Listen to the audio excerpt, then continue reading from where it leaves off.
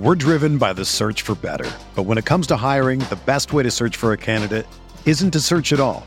Don't search, match with Indeed. Indeed is your matching and hiring platform with over 350 million global monthly visitors, according to Indeed data, and a matching engine that helps you find quality candidates fast. Ditch the busy work. Use Indeed for scheduling, screening, and messaging so you can connect with candidates faster. Leveraging over 140 million qualifications and preferences every day, Indeed's matching engine is constantly learning from your preferences, so the more you use Indeed, the better it gets. Join more than 3.5 million businesses worldwide that use Indeed to hire great talent fast. And listeners of this show will get a $75 sponsored job credit to get your jobs more visibility at Indeed.com/Blue Wire. Just go to Indeed.com/Blue Wire right now and support our show by saying that you heard about Indeed on this podcast. That's Indeed.com/Blue Wire. Terms and conditions apply. Need to hire? You need Indeed. This podcast episode is brought to you by Coors Light. These days, everything is go, go, go. It's nonstop hustle all the time. Work, friends, family, expect you to be on 24/7. Well, sometimes you just need to reach for a Coors Light because it's made to chill. Coors Light is cold lagered, cold filtered, and cold packaged. It's as crisp and refreshing as the Colorado Rockies. It is literally made to chill. Coors Light is the one I choose when I need to unwind. So when you want to hit reset, reach for the beer that's made to chill. Get Coors Light in the new look delivered straight to your door with Drizzly or Instacart. Celebrate responsibly. Coors Brewing Company, Golden, Colorado. The Gap Factory Labor Day sale is happening now. Hurry in for the best deals of the season, 40 to 75% off everything. Plus doorbusters August 30th through September 2nd only. Tees from $4.99, logo styles from $16.99, and jeans from $19.99. Shop in-store today at Gap Factory or at gapfactory.com. Hello, everybody, and welcome to another edition of the Dynasty Tradecast, brought to you by RotoViz Radio and MyFFPC. Today, we are joined by my good friend Dan Sainio. Welcome, Dan. Welcome to your own podcast. I don't know why I'm welcoming you, but how are you today? I'm good. I'm happy to be on my own podcast. We were in that tough stretch, but now we are home free. We are here. We are happy. We are podcasting. Yep, for sure. Sadly, we are without Eric today and this week, but hopefully we'll be back with him next week. And in place of Eric, you can't replace Eric, but we're going to try with John Bosch for this week. John Bosch is one of my favorite podcasters, one of my favorite guys in the industry, and he's joining us, a fellow commish extraordinaire, Dynasty Wall Street podcast, Dynasty Game Night. Dan and I have both been on that podcast. John, how are you doing, my buddy? I'm doing all right. I'm a little nervous with that intro. That was aggressive. The Gap Factory Labor Day sale is happening now. Hurry in for the best deals of the season, 40 to 75% off everything. Plus doorbusters August 30th through September 2nd only. Tees from $4.99, logo styles from $16.99, and jeans from $19.99. Shop in-store today at Gap Factory or at gapfactory.com. That was a very nice intro. I'm wondering what kind of trade offer is going to be coming my way. No, happy to be here. We get to talk some auctions tonight, which is perhaps my favorite subject to talk about in fantasy football. Yeah, it's. I mean, granted, I'll have to complain about. I'm the one who's planning these podcasts. I'm the one who's saying, okay, we're going to talk about this and this and this. And Dan never does that, and neither does Eric. Eric edits the podcast most of the time. But this past week, we talked about Dynasty startups with Sam Lane, and then John says, hey, whenever you want to do an auction podcast, just let me know, and I'll be the guest. And I was like, okay, you want to do it next week? And John's like, yep. So, yep. John, you line and sinker. John, you planned this podcast. Congratulations. No problem. I am auctions. I will go anywhere and talk anywhere about. Obviously, I was like, yep, sure. Monday night works for me. Let's do it. Alrighty. So yeah, we're going to be talking startup auction strategy, and maybe might even dip a little bit into just overall auction strategy. Talk some rookie auction stuff like that. But before we get into all that, as a low podcast listener, you get 30% off RotoViz NFL Pass for the 2019 season. It's available through the NFL Podcast homepage, rotoviz.com/podcast. 2019 season is around the corner. Make sure you're ready. Gain limited access to all your NFL content and tools, so you get amazing value and support the podcast network. Once again, that's rotoviz.com/podcast. By the way, before we get into the show, the haters and losers, of which there are many, And I'm like, if this was just one person, I wouldn't say anything. But it's been like 4 or 5 people the last couple of weeks. Stop saying I'm bad at live ad reads. Like, you guys can go and do something else. You guys are mean, and I don't appreciate you guys. You guys like my content, my takes, but you criticize my ad reads. You can go somewhere. I think Nathan, I think they're saying that you have a poor reading level, is what they're saying. I mean, I do teach kindergarten, so you are what you teach. People like your content and takes. That's what I find a little bit more surprising. It's the ad reads they have an issue with.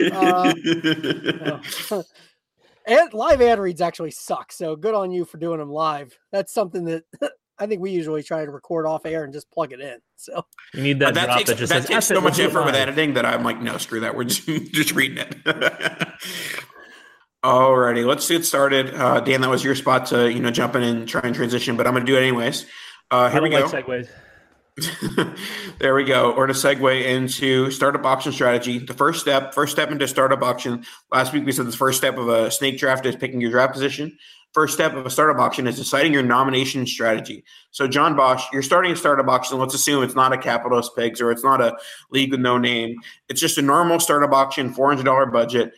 What's your strategy as far as who are you nominating? Are you nominating studs? Are you nominating middle of the road players or duds? What are you thinking? Who are you nominating on the first few days of an auction?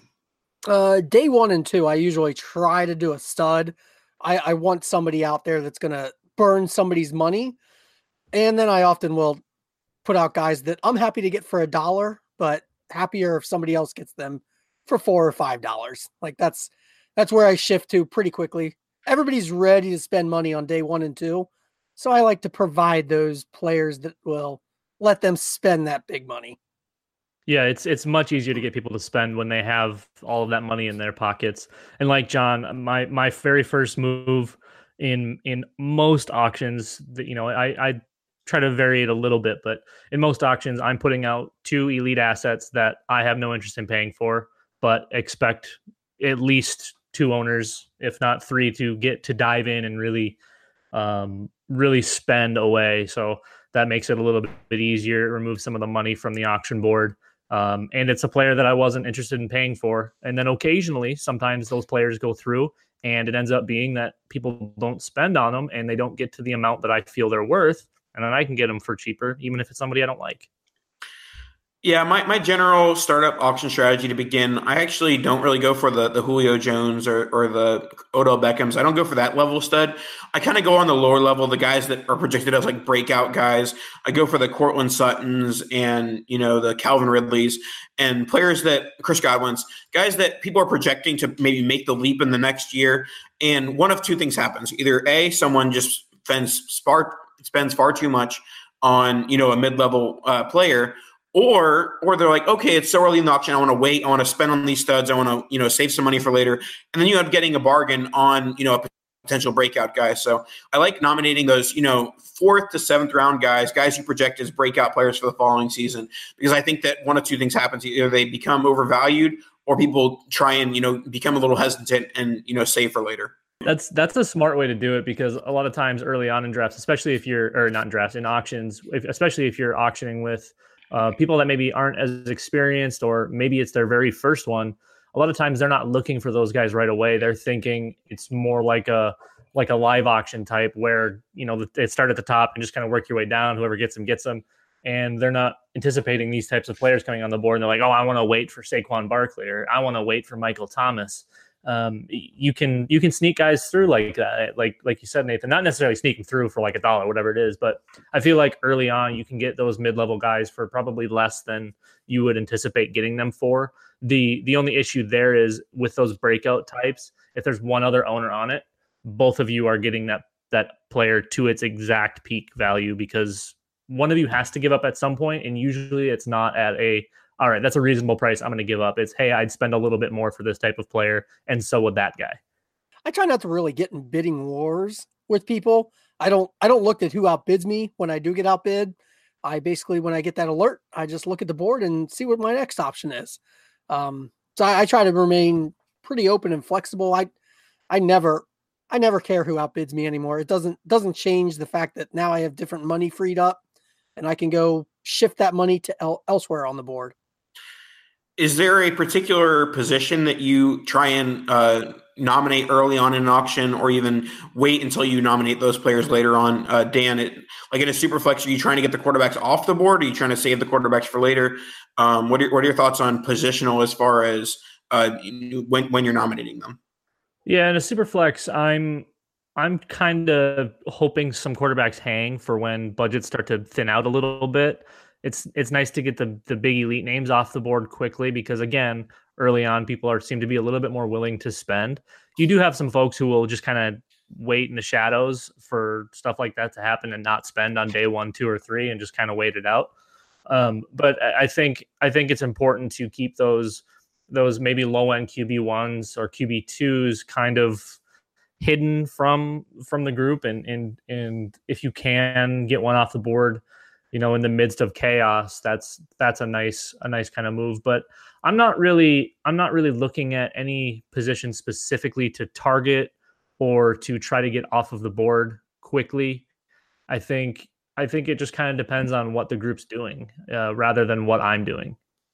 So I'll give you an example of an auction that just started this past weekend for me. And in this case, I did not put a stud up early because Saquon and Mahomes, they were already on the board. So my day 1 nomination was Tyrod Taylor. Day 2, Teddy Bridgewater. Day 3, Ryan Tannehill. So I did my best to try and put other quarterbacks, not even like startable level quarterbacks, on the board.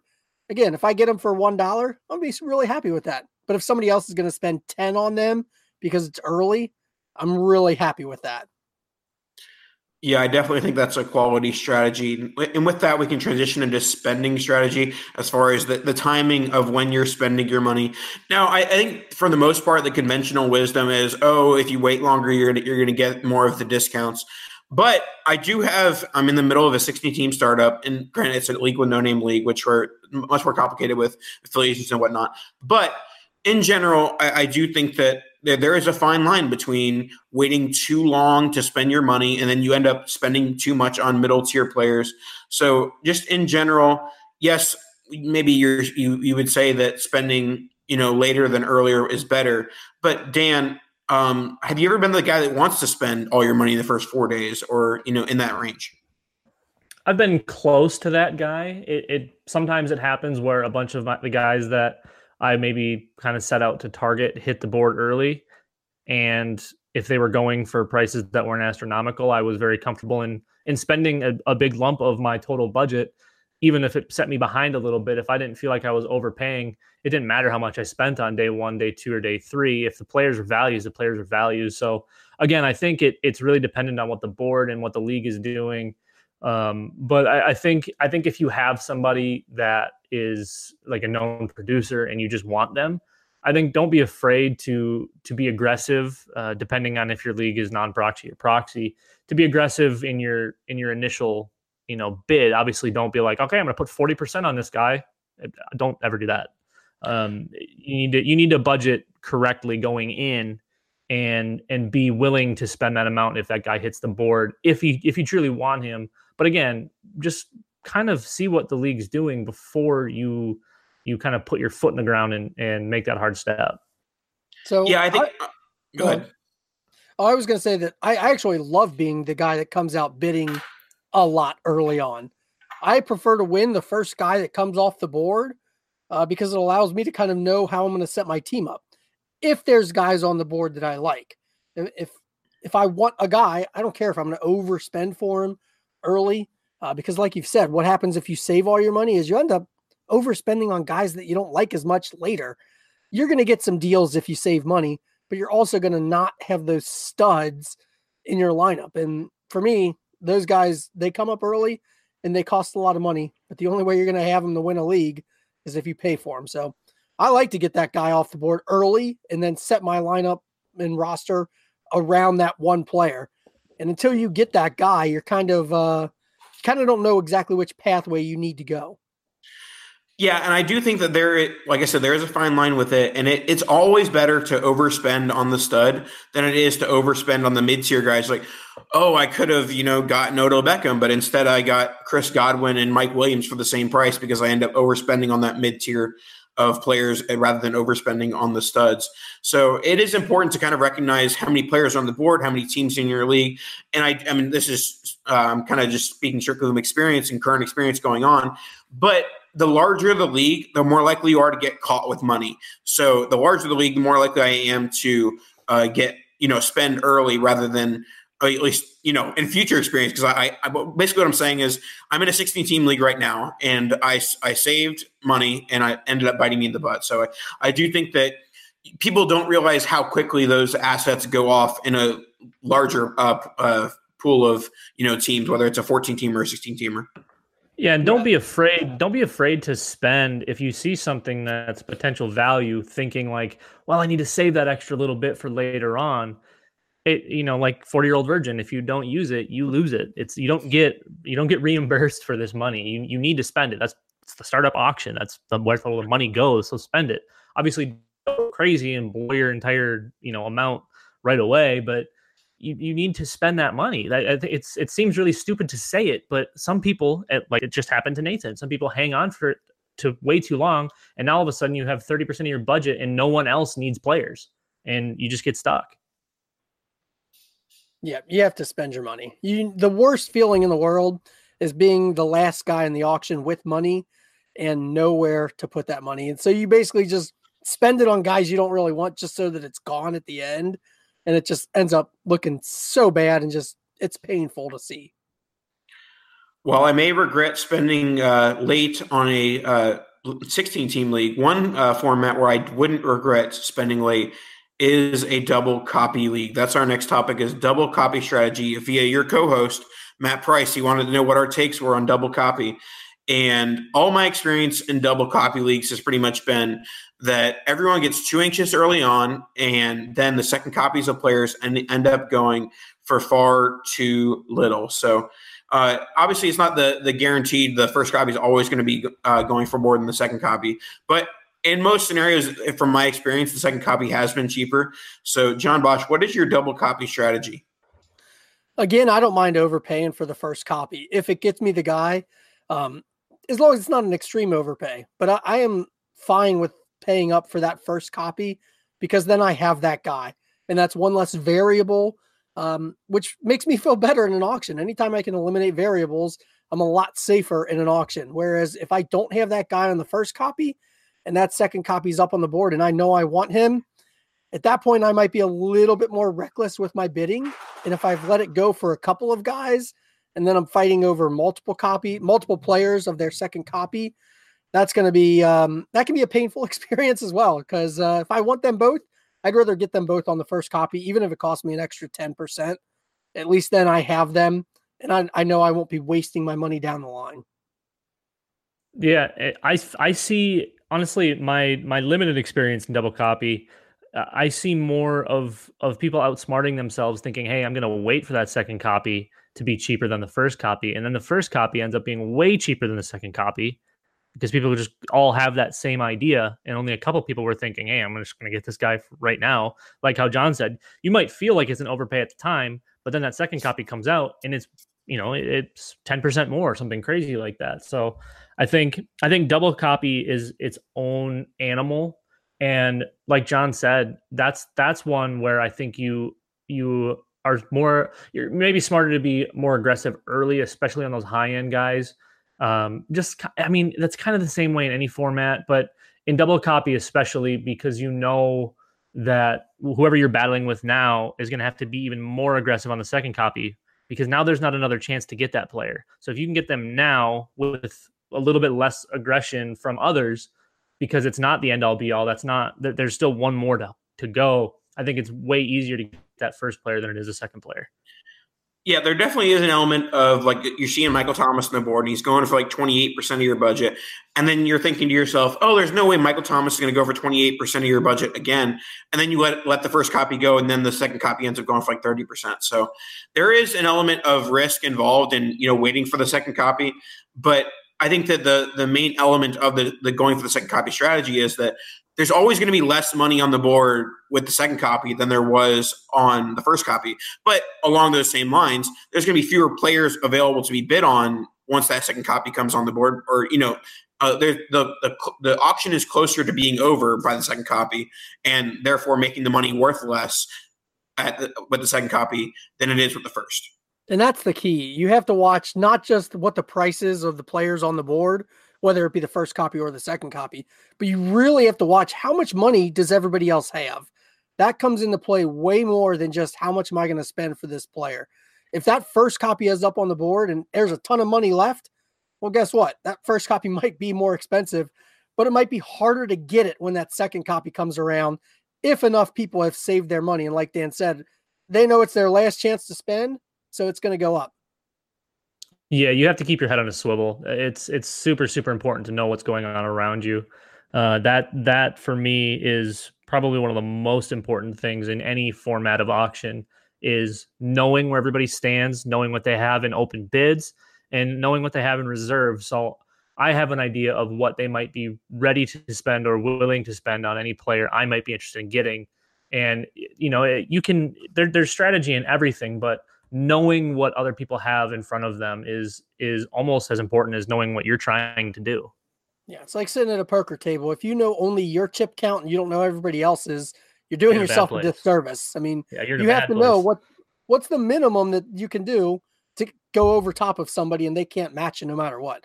You have to. And MFL's got a really nice tab that, nice report to show you a quick auction summary of the entire league. A couple of clicks and you see the entire report. It's real easy.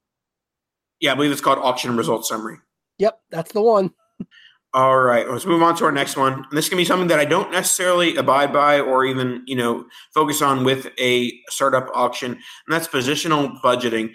We've talked about a number of times on this podcast and other podcasts. I don't really worry about positions in needs in the offseason. And guess what? Startups often happen during the offseason. So I'm mostly focused on just finding the best values and getting the players that I'm targeting throughout that offseason. So as far as a positional budget, I don't really have one. I don't say I need 25% of my quarterback, 30% of my running back, 40% of wide receiver. I don't really put that type of thing together. I'm mostly just looking at the board. And I'm saying, okay, am I willing to spend 7% on this player or 10% on this player? I'm more analyzing each individual player rather than, saying, okay, I need to spend this much on each position. Do you guys feel any different? Or do you, say, okay, I won't spend more than 40% on wide receiver? What are your thoughts on positional budgeting for startup auctions?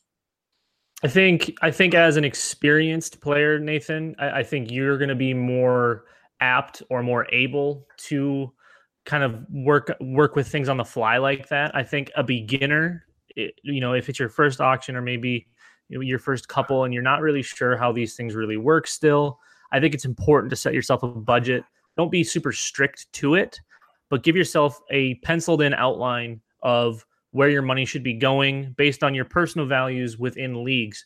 You have a value of running backs, you have a value of wide receivers, quarterbacks, tight ends are kind of, unless it's super flex, are kind of off to the side a little bit, unless you're going to be aggressive and go for a Kelsey or an Ertz or a Kittle. I think it's important to keep an eye on where your spending's going. But again, it doesn't have to be a hard line. I think you need to be able to maneuver within, your budget wherever you need to find players. But once you are experienced and you get a little bit more time with this stuff, you can work around pretty much everything without having a set budget and knowing exactly you're spending 12% on this and 14% on that. You get a feel for what you're doing within your budget without physically, putting down hard numbers and things like that. So I think as a beginner, it's important to do just kind of a rough outline. And then as you get better, you don't need it. Yeah, that's how I attacked Pigs 1. I had a pretty strict outline of what I was going to do, what I was going to follow. I spent a lot of time because I was going to outnumber all of you people that are much smarter than I am at fantasy football. That's what I was going to do. 2 days in, I threw it out. That was obviously going to be garbage and wasn't going to help me. And I haven't prepared like budget wise for an auction since. Now, like you said, Dan, if you're experienced, which at this point now I've done a lot of auctions, you can kind of get a feel real quickly for how an auction is going to go just by watching the board, watching the chat, things like that. But I don't go in with any set limits at all. And I think the biggest line that you hit was saying that you can't have it be a hard line. when you see somebody that says, I'm not going to spend over 30% on my QB1 or something like that, what happens is that guy gets the 30%, they move off of him and they can't adjust. But then as they go down the tiers of quarterbacks, now you're looking, instead of getting a top half quarterback one, you're looking at a bottom half quarterback one. And maybe you didn't want to spend 25% on that guy, but now that guy's already at 25%. You didn't get anybody at the top that you wanted. I'm obviously talking super flex when I'm giving these percents, stuff like that. And then they give up on that guy too. And so then you just put yourself in a bad spot. So if you're going to have, a preconceived budget, you have to know that you have to be flexible with it, because things are going to change. And whether you want it to or not, sometimes things are just going to be more expensive. Yeah, and in general, these sort of things with a positional budget kind of relate to like a do not draft list. There's so many flaws with having a do not draft list. Like, I will never draft Calvin Ridley. He's so old. He's terrible. Da, da, da. There's always a number for things. Like, I wasn't a big fan of Calvin Ridley entering draft season, but when he ended up falling to the 111 in rookie drafts, I'm like, well, I'm going to take the first round rookie wide receiver that ended up going to the 111. There's all sorts of scenarios that will work out for you where if you set hard and fast rules, like I'm not going to spend more than this on a player, then it's going to bite you, because there's going to be values that present themselves that you're excluding yourselves from those values, and you don't want to do that. Yeah, and we harped on it the entire episode. You need to know what's going on around you, and that doesn't necessarily mean like, hey, if everybody's going RBs, now I have to get my hat in that ring. No, you need to, like John said, you need to adjust constantly. If the board is running back heavy, well, guess what? That means wide receivers, tight ends, and quarterbacks are probably going to be at a little bit of a discount right now, and that's the ring you need to be in. Does that maybe put you at a disadvantage for running back? Potentially, but that also means that these guys are tying their rosters to potentially one player or one position. And if you can spread your money out and dominate one or two positions when somebody's stuck in one, you have an advantage already, being able to get two players at a higher end or more volume. And you always have to adjust. I think that's the most important thing out of all of this, is not confining yourself in a box and just getting stuck. You need to always work with what you've got and work with what's happening around you, because you can't control what other people are spending on things. They're going to do what they're going to do, but you need to adjust to it. And sometimes you overreact, sometimes you underreact, and sometimes you do it the right way. It's finding that balance. And over time in auctions, you'll learn it. But there's always that wild card. There's always at least one owner that just ruins everything. They blow up QB prices, or all of a sudden wide receivers you can't get them now unless you're willing to just break the bank. So it's always adjust. I'm going to keep saying it over and over and over. Adjust, adjust, adjust. And to do that, you have to keep a constant eye on the board. Anybody that just checks into the auction, a couple of times a day, that's going to be hard to get a handle on what's going on in the auction. I don't know about you guys, but I check it probably way more frequently than I should. It's at least a couple of times an hour that I check the board when I have an auction going on, because I like to know anytime a player moves and gets bumped in a price to the point where his clock resets, I like to see what happens to the rest of the board. Because if you start to watch and you start to see how the dominoes fall, what you can then do is you can predict how the dominoes are going to fall. And once you can do that, you have such a humongous advantage in the auction. It's unreal. Once you can figure out, when you look at a board and say, if I bid this guy off of this player, I'm going to free up this much money from him. His money is going to go right here, and then it's just going to be right down the line. You can predict how many players are going to get bumped up and how many clocks are going to reset. That is a huge advantage, but you can't do it checking in just once or twice a day. All right. I think, honestly, that's probably all you need. I think we should just end the episode now. We'll see you guys later. No. Actually, before we do that, we're going to transition to the second half of the show, which will have more takes. But before we do that, Dan, do the ad so I can pee. Okay. Well, while Nathan uses the little boys' room, we're gonna roll, and by roll I mean mid-roll. RotoViz fans, just give me one quick second. I promise it won't be that long. But we need to talk about the FFPC, the home of season-long high-stakes fantasy football. While it may be the off season for most people, and it's off season for everybody unless you're playing AAF, which some of you Looney Tunes are. It's not for our listeners though, because it's a Dynasty League football, Dynasty Tradecast. We're playing year round, folks. People over at the FFPC, it's not their off season either. If you're diehard who's ready to draft now, the FFPC best ball leagues are already open for this season, with drafts forming daily, starting at just $35.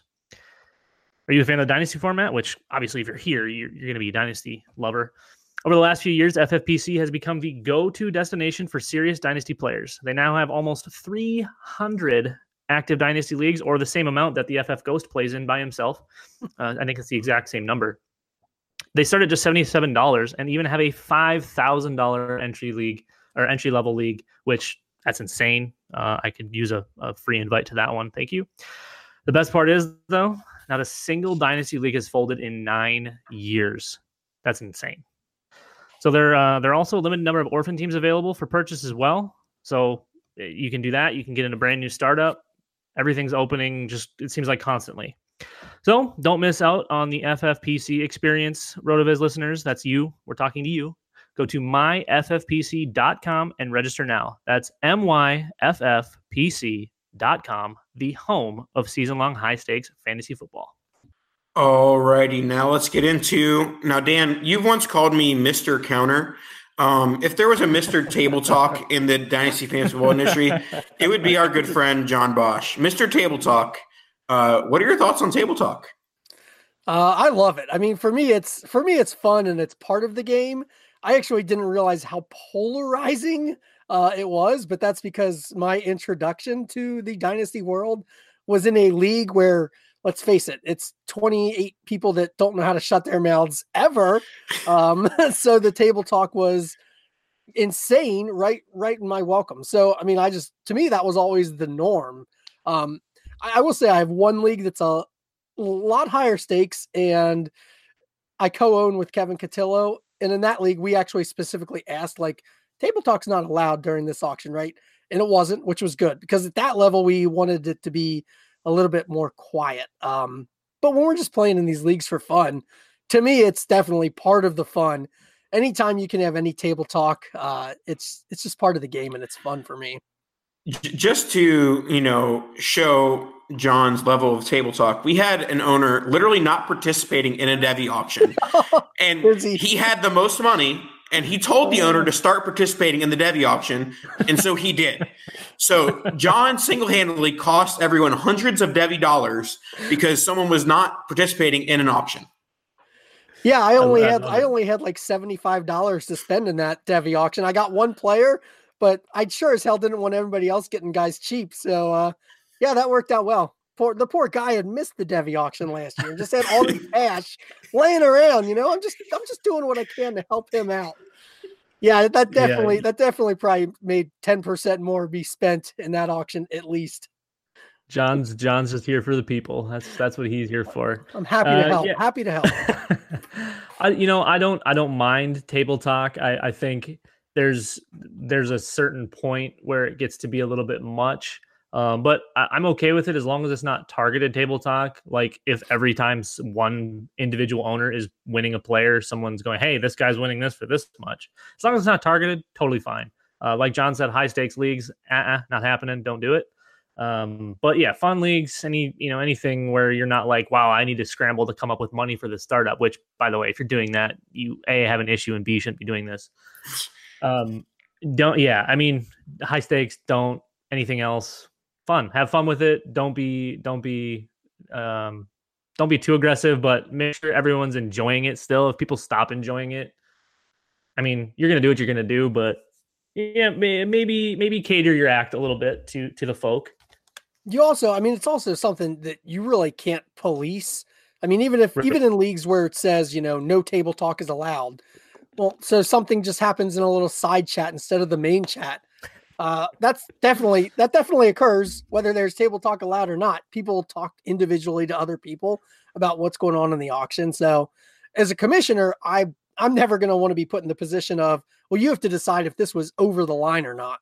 That's not for me to decide. That's a pain in my ass. So Yeah, I mean, two things about table talk for me. I think generally my rule of thumb is if you're going to talk about it, spend your money. And if you don't have the money, then shut up.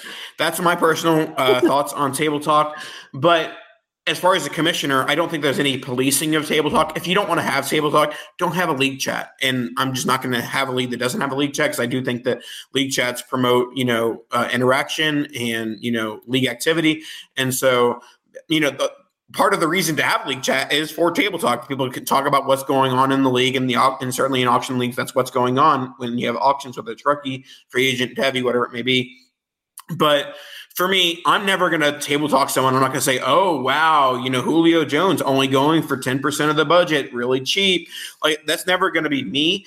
And if someone does it to me, like if I'm the one leading on Julio Jones at that price, I'm not going to be like, oh, I hate you so much. But I'm just like, dude, shut up. So okay, if Julio Jones is only going for 10% of somebody's budget, it's a hypothetical, John. There better be 7 or 8 people screaming in that league chat to up that price. It's a complete hypothetical, but yeah, I know. But yeah, I mean, basically, like I said, my thoughts on table talk are: if you aren't spending the money, then you should be quiet. And John will be giving out $5 table talk lessons after the podcast. So make sure you. Honestly, Cowboys Picks have been around for 3-4 years now. I would say John might be the best table talker I've ever seen because he gets people to spend money whatever he wants. He's like a puppet master. You're going to spend more money than what's being bid right now, and it happens every time. So I wish I could take the credit for that, but those leagues are set for people to spend money. That just happens. Sometimes those people might need a little psychopaths. Correct. People might just need a little bit of a reminder of how much money they have, which that's what I try and help them with. All right, let's move on from the table talk, and we'll move on to another thing that grinds people's gears, and that's redlining. What'd you say? I said it grinds my gears. Oh, it grinds Dan's gears. It grinds John's gears. Definitely grinds my gears sometimes. Anyways, it's redlining. For those who don't know what redlining is, basically on MFL, it will have, based on the percentage of the auction clock left, it'll go from yellow to red. And if you bid on a player that's in the red, let's say in an 18-hour clock, it's with 50 minutes left, it goes to red, then you're bidding on a redlining. And so some people take issue with bidding on a player that is just minutes away from being won. For me, I don't really have it's kind of like with table talk. If it happens to me, I'm going to be a little pissed about it, but it's not like I'm going to hate the person for doing it. Mostly because for me, in the scenarios where I'm doing that, I'm never doing it like, oh, I'm going to wait until this player has this many minutes left, and then I'm going to bid just to make you mad and make you want to quit on the player. The instances where I'm doing it, it's more so I'm waiting for my player that's going to be going off the board a few minutes earlier, and I want to, A, make sure I win that player first, and B, make sure that you don't have the chance to win that player. So my instances of redlining are never malicious. They're never like, oh, I'm going to make you so mad because you thought you win the player and then you didn't. But it's more so I want to make sure I won my player that's going off the board beforehand. Yeah, and that's the key, Nathan. And that was a lesson I had to learn in our initial pigs auction because it feels really damn personal when somebody does it to you. And then you just want to get them back. But that's a terrible way to do an auction, and you will actually screw yourself before you screw anybody else. If you're sitting there with your money and you're just waiting for a clock to run down to make a bid, that is a terrible way to bid. I don't get upset by it anymore, actually. It doesn't bother me at all. I don't even notice. I usually don't even notice who does it because when that red line happens, it frees up money, and the first place I go is I look at the top of the board, and like you said, that usually leads to more red lines. There's usually something that triggers, that domino effect of them. It just happens, but you can't get pissed about it. It just happens. Maybe that person really didn't have their money freed up, and they just did, and that's why they got you, and then you get somebody else, and it's just a cycle. But if you're literally holding on your money just to redline somebody, it puts you at a disadvantage because it's not allowing you to set the board up as you want it. What you said, Nathan, is very key. You wait for your guy to go off the board. When you win that player, that's when you go and you hit the board for more. No matter where the players are in a time frame, it doesn't matter to me. If people get upset by that, I don't know. They're just not paying attention to they should have been able to look at that board and see, okay, John's going to have a player go off 5 minutes before me. And if he wants this player, he's going to come bid in that 5-minute window. I'm a big believer in trying to set nice windows for players. But sometimes it doesn't happen, and the window is a lot tighter, and so you only have that 5 minutes to react, and you have to do what you have to do when you want to win. All right, Yeah, children. Hold on, Okay. Nathan. Hold on. Children, open your ears, open your hearts. I'm going to give you some inspirational words to live by. From these are from the mouth. Wow, this was a while ago, so maybe he doesn't believe this anymore. But from my good friend Ryan McDowell, if it's red, it's dead. Jesus. unless, and we're going to talk about this topic in a minute. The only time, in my opinion, redlining is okay is when it's non-proxy, because that's half the fun. Yeah, but even in non-proxy, like, I mean, if you get a guy, say you have a guy that was supposed to go off, at 9 p.m. and he gets bid up at 8:59, and you go to that board and there's a guy that goes off at 9:10, but now all of a sudden you have this money for him, you're not going to just let him go, because if you wanted one of those two players, you have to reset that whole board, and you just have to wait another 12 hours, and hopefully it goes through the next time. Maybe it doesn't. Maybe the same scenario happens 3-4 times in a row, which definitely gets monotonous. But if you don't want that to happen, bid more. It puts you at a disadvantage to do it. Like you said a couple times, it puts you at a big disadvantage, and also it's a dick move. Obviously, we don't take things personally, but it is. It's exactly what it is. You had 24 hours, or 18 hours, or 16 hours, or 12 hours, or however long. Please to do don't these be 24 things. hours, people. Nobody goes 24 hours. Yeah, right. Don't do that. Have a 16 or an 18-hour clock. That's it. Just do that. 12. You had that time to people do like it. to sleep, John. Jesus. Don't wait. I mean, but obviously we're all time. You don't have that time, Dan. You have the time in between have the time in between when your player was supposed to go off the board and when that next player is supposed to go off the board. Doesn't matter. Time your bid's better then. Well, that's what, like I said, I try to create bigger windows whenever that option is there. And that's all about board control. If you reset that player after your guy and then hope that somebody comes over him later, then it creates a bigger window. But sometimes you don't always have the money to do that until it gets freed up at the last second. Yeah, I mean, my biggest instances of redlining is when I'm looking at my guys that I'm currently winning, and then I look below those guys, and there's guys that I want to bid on. There's no incentive other than, maybe trying to get players off the board. There's no incentive for me to bid on players below my current players that I'm winning, other than, like I said, trying to get players off the board. Like, I want to make sure I'm getting the players that I'm currently winning, make sure those guys are off the board, and then I'm winning the players below that, and I'm bidding on the players below that. So, yep. Yeah, I mean, more often than not, if I'm winning a player and then there's a player below him, by below, I mean farther away from being won, then I'm going to wait until my player gets won in order to bid on the next guy, especially if it's, when we're talking about, top tier players, middle tier players. Obviously, when we're talking about the end of the auction, like, oh, Adam Humphries or Deshaun Jackson, like, it's not that serious. But, there's a lot more strategy involved in the beginning stages of an auction as far as, when you're bidding and things like that. No, same, Nathan. If you're bidding on guys that are after your guy going off, your last guy on the board, you're putting your money in a place where you can't access it, and you don't need to access it yet, because you can always go bid on that guy later, but you can't increase your bid on your player if you wanted to do something like that. Once you lock in that money, it's money you can't access.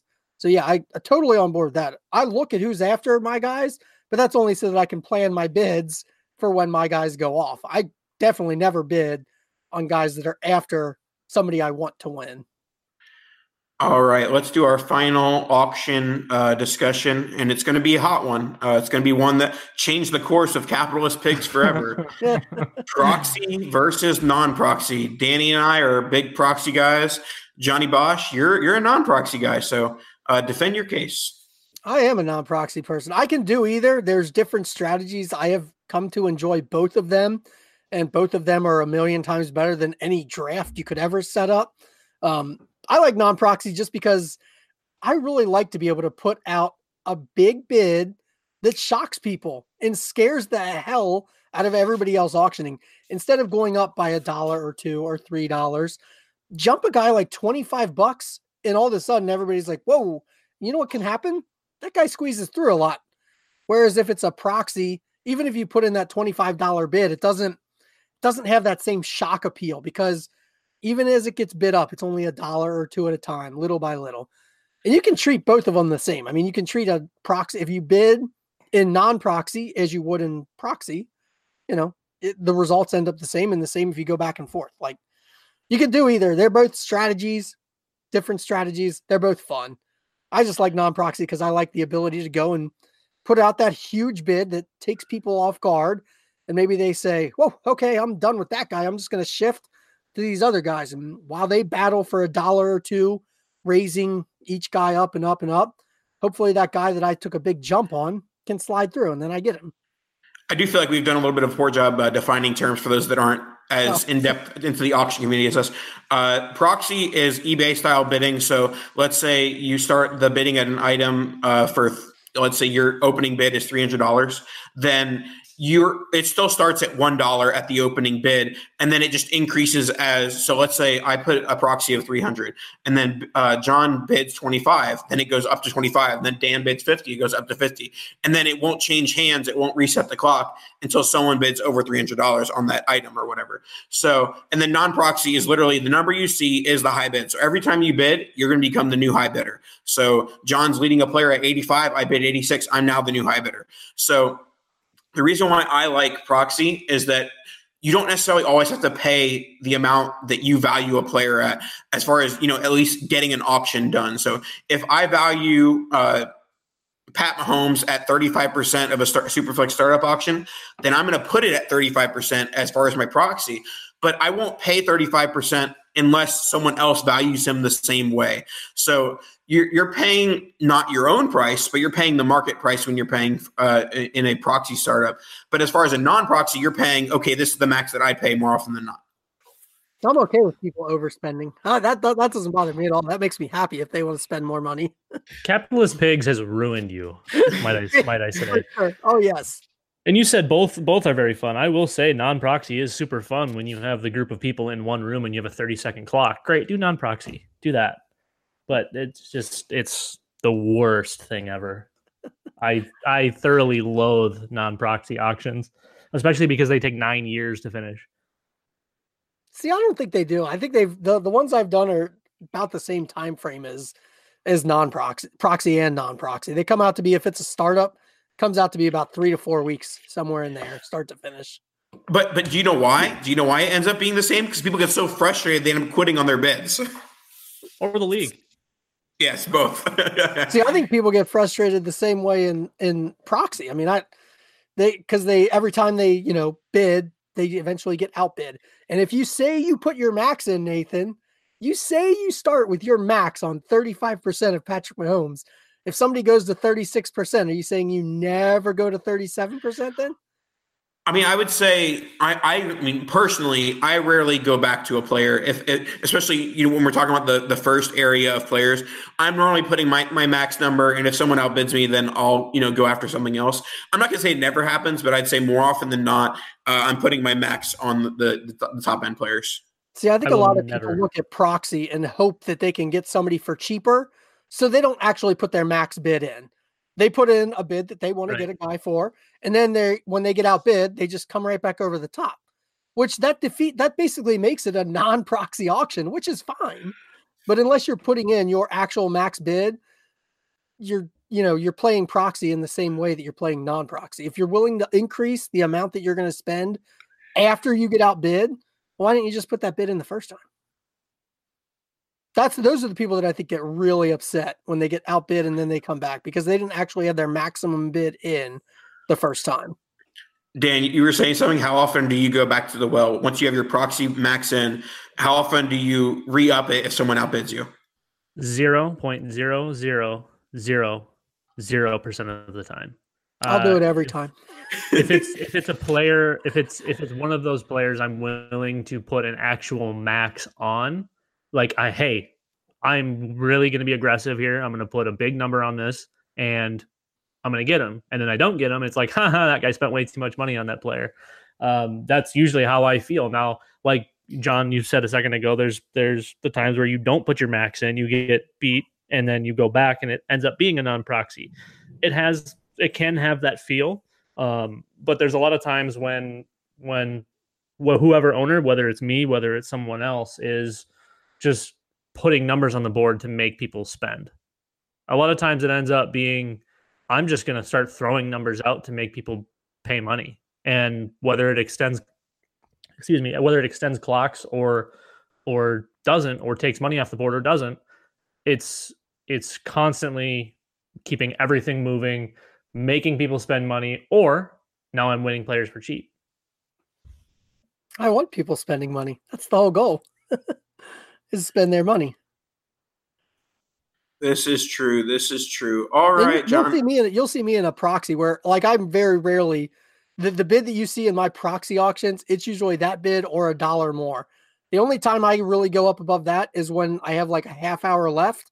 If it's a guy that I want and I think I'm getting him cheap, then I will go and I'll change my bid to like $5 or $6 more, because then it'll assure that I get him most likely. But I treat proxy like it's non-proxy basically, because it seems like that's what a lot of people do.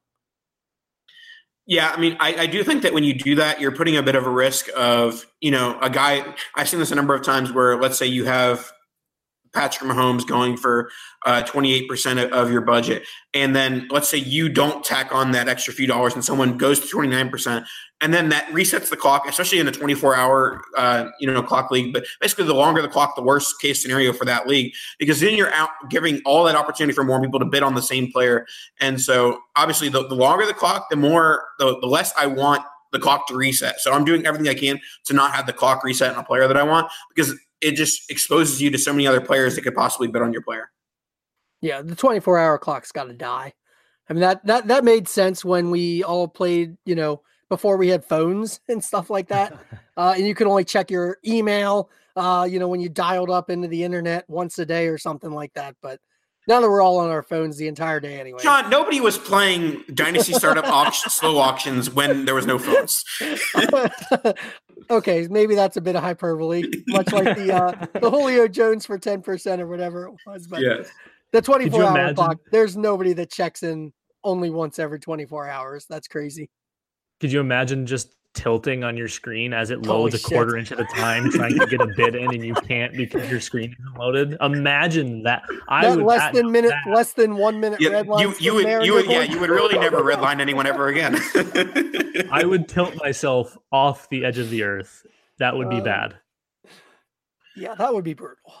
Thank God for our smartphones and our Wi-Fi everywhere and fast internet for us to be able to constantly be bidding on fantasy football. Thank you, Al Gore. All righty, let's wrap us up. Just a reminder that you should give us a 5-star rating and review. Tell me how awesome my ad reads are. And then, John, send us off with where can people find you? You can find me on Twitter at John Bosch FF. You can find the podcasts that I record. Dynasty Game Night, that's with Matt Price.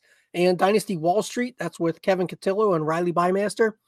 Find them on all your major podcast outlets. All righty, that'll do it for this week. We hope to see you next week, Eric. Kadosh! Summer's slipping away, so grab hold of amazing at California's Great America before it's too late. Buy next year's season pass and get unlimited visits this year to experience rides, shows, and attractions. That includes incredible coasters, Boomerang Bay, and an amazing Peanuts-themed kids area. Get this special offer for as low as 11 payments of $6.50 after an initial payment. Hurry to get the best price on the most fun you can have. Buy your 2020 season pass now at cagreatamerica.com. The Gap Factory Labor Day sale is happening now. Hurry in for the best deals of the season, 40 to 75% off everything. Plus doorbusters August 30th through September 2nd only. Tees from $4.99, logo styles from $16.99, and jeans from $19.99. Shop in-store today at Gap Factory or at gapfactory.com. Sugar Ray Leonard, Roberto Duran, Marvelous Marvin Hagler, and Thomas Hearns. Legends, whose four-way rivalry defined one of the greatest eras in boxing history. Relive their decade of dominance in the new Showtime sports documentary, The Kings, a 4-part series premiering Sunday, June 6th, only on Showtime. Whether you're a world-class athlete or a podcaster like me, we all understand the importance of mental and physical well-being and proper recovery for top-notch performance. That's why I'm excited that Unified Healing is sponsoring this podcast. Unified Healing is a new and super innovative global network of wellness centers powered by Energy Enhancement System, or EE System. If you haven't heard of the EE System, you'll want to listen up. This technology promotes wellness, deep relaxation, purification, and rejuvenation. At hundreds of locations across the globe, access to a center is easy and affordable. Interested in experiencing the EE System technology for yourself? Go to unifiedhealing.com/bluewire to learn more and find a center near you. That's unifydhealing.com/bluewire. No material or testimonials on the Unified Healing website are intended to be viewed as medical advice or a substitute for professional medical advice, diagnosis, or treatment. Always seek the advice of your physician or other qualified healthcare provider with any questions you may have regarding a medical condition or treatment and before undertaking a new healthcare regimen, including EE System.